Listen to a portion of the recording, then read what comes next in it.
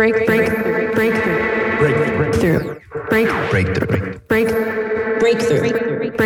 You are now listening to Breakthrough News.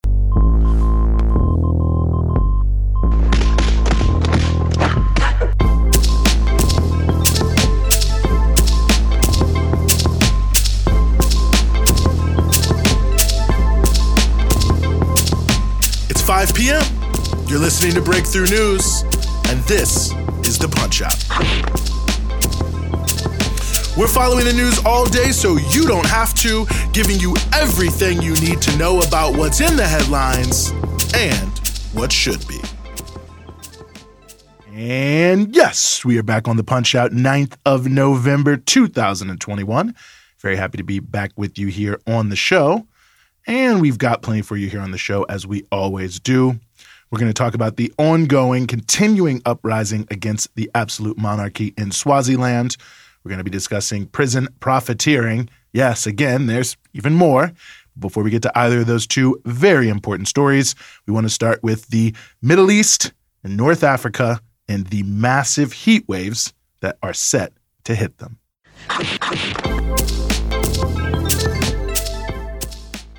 As the global elite gather in Glasgow to pump up their pretend efforts to save the planet, and as thousands protest outside the official venues trying to expose the sham, the issue of climate impacts remains front and center.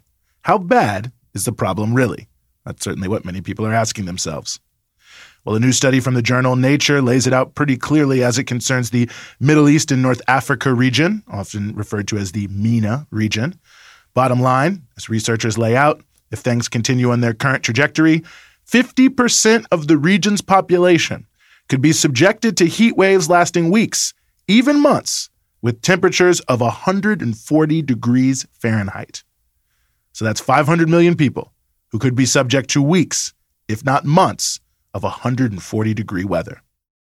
The lead author of the study told Al Jazeera, quote, "Heat stress during summers will reach or exceed the thresholds of human survivability, at least in some parts of the region and for the warmest months," end quote. Exceeding the threshold for human survivability. So in other words, large parts of the Middle East and North Africa may become essentially uninhabitable if we continue on our current climate trajectory. 70% of the water-stressed countries in the world are in the MENA region. So, as you can imagine, it will only get worse. Already, as Al Jazeera notes, quote, "More than 12 million people in Syria and Iraq are losing access to water, food, and electricity because of rising temperatures, record low levels of rainfall, and drought, which are depriving people across the region of drinking and agricultural water. Syria is currently facing its worst drought in 70 years. Aid groups describe the situation as a, quote, unprecedented catastrophe. And according to some studies, water availability could decline by 45% in the nightmare scenario that the region and the world could be headed for regarding the climate." And the study also notes that, quote, "Livestock in the MENA region will also be affected since the majority of the camel, cattle, and goat populations are located in areas of high vulnerability." So 140-degree weather, very little water, and essentially no animals.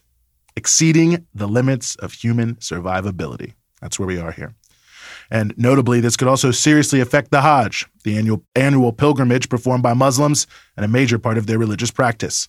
On average, those who take the Hajj spend 20 to 30 hours outside, and it may become impossible for those on the Hajj to really do this given the state of the heat, which means that it may not be able to take place at all, at least not without extremely expensive adaptation measures, but even those can only do but so much.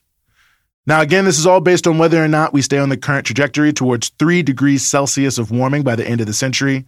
The goal is 1.5 degrees Celsius. So far, the best case scenario of all the pledges being made by all the countries around the world are met 100%. We would still be at a 2 to 2.5 degree rise.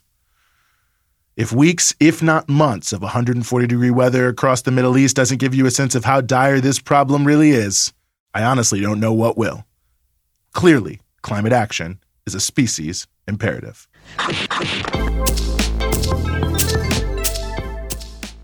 We spoke to you last week about the cost of being in prison, that the low quality of food and clothing and so on requires prisoners to find ways to supplement those things by spending money in the commissary in order to buy extra food, extra clothes, and so on and so forth.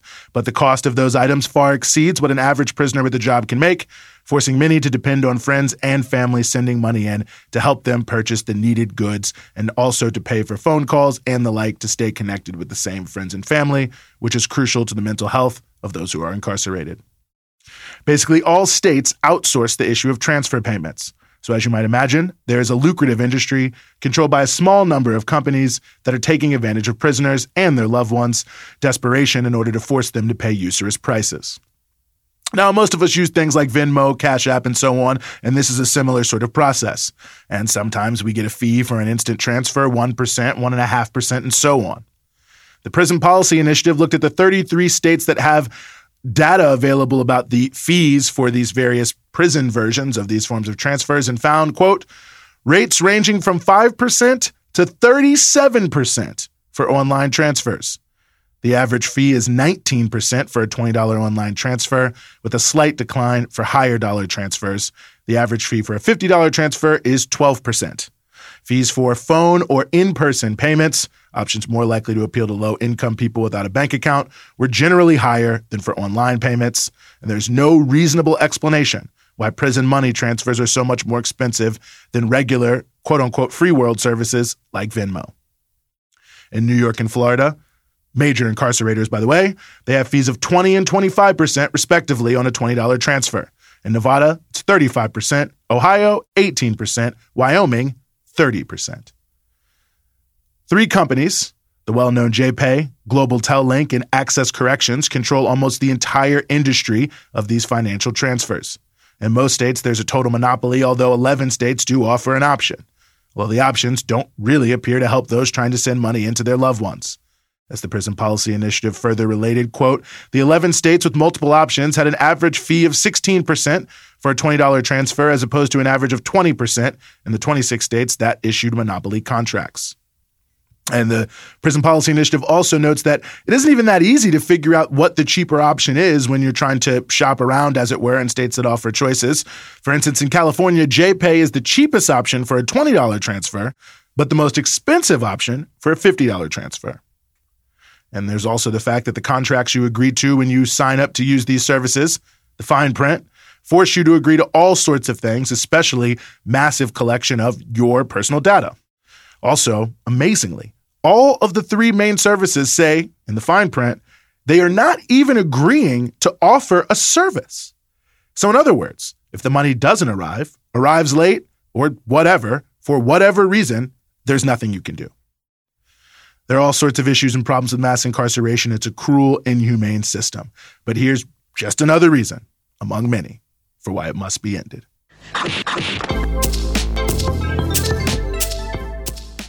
Despite the shooting of dozens of protesters by the police, the unprecedented uprising against the king of Swaziland, King Mswati III, continues, demanding democracy and better conditions for the poor and working people of that country who have been suffering under the king for years.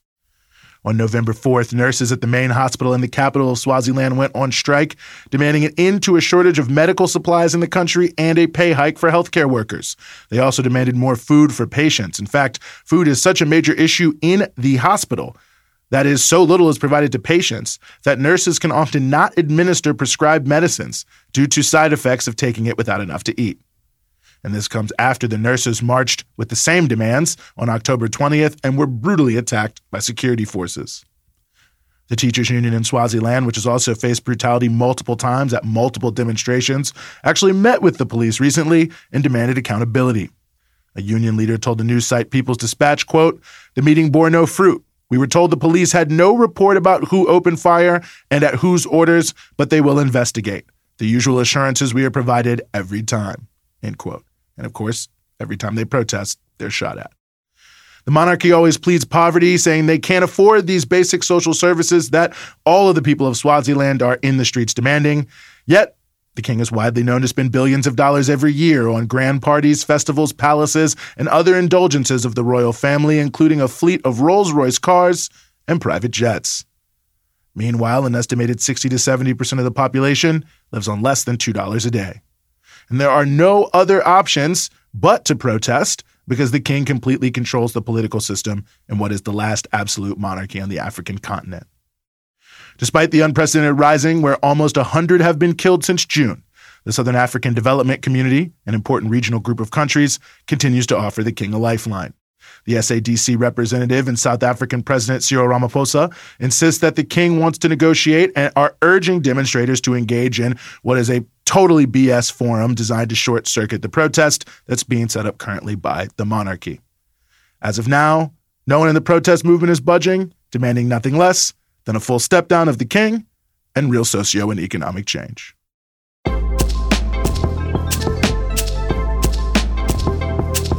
That's the Punch Out for today. We're with you Monday through Friday, 5 p.m. here in New York East Coast Standard Time, 2 p.m. in Los Angeles Pacific Standard Time, and 9 p.m. GMT. And of course, you can support everything we do here at Breakthrough News at patreon.com/Breakthrough News. It's your patronage that keeps all of our offerings here at Breakthrough News moving forward. And of course, you can check us out across all your social media platforms, Instagram, Twitter, Facebook, at BT Newsroom.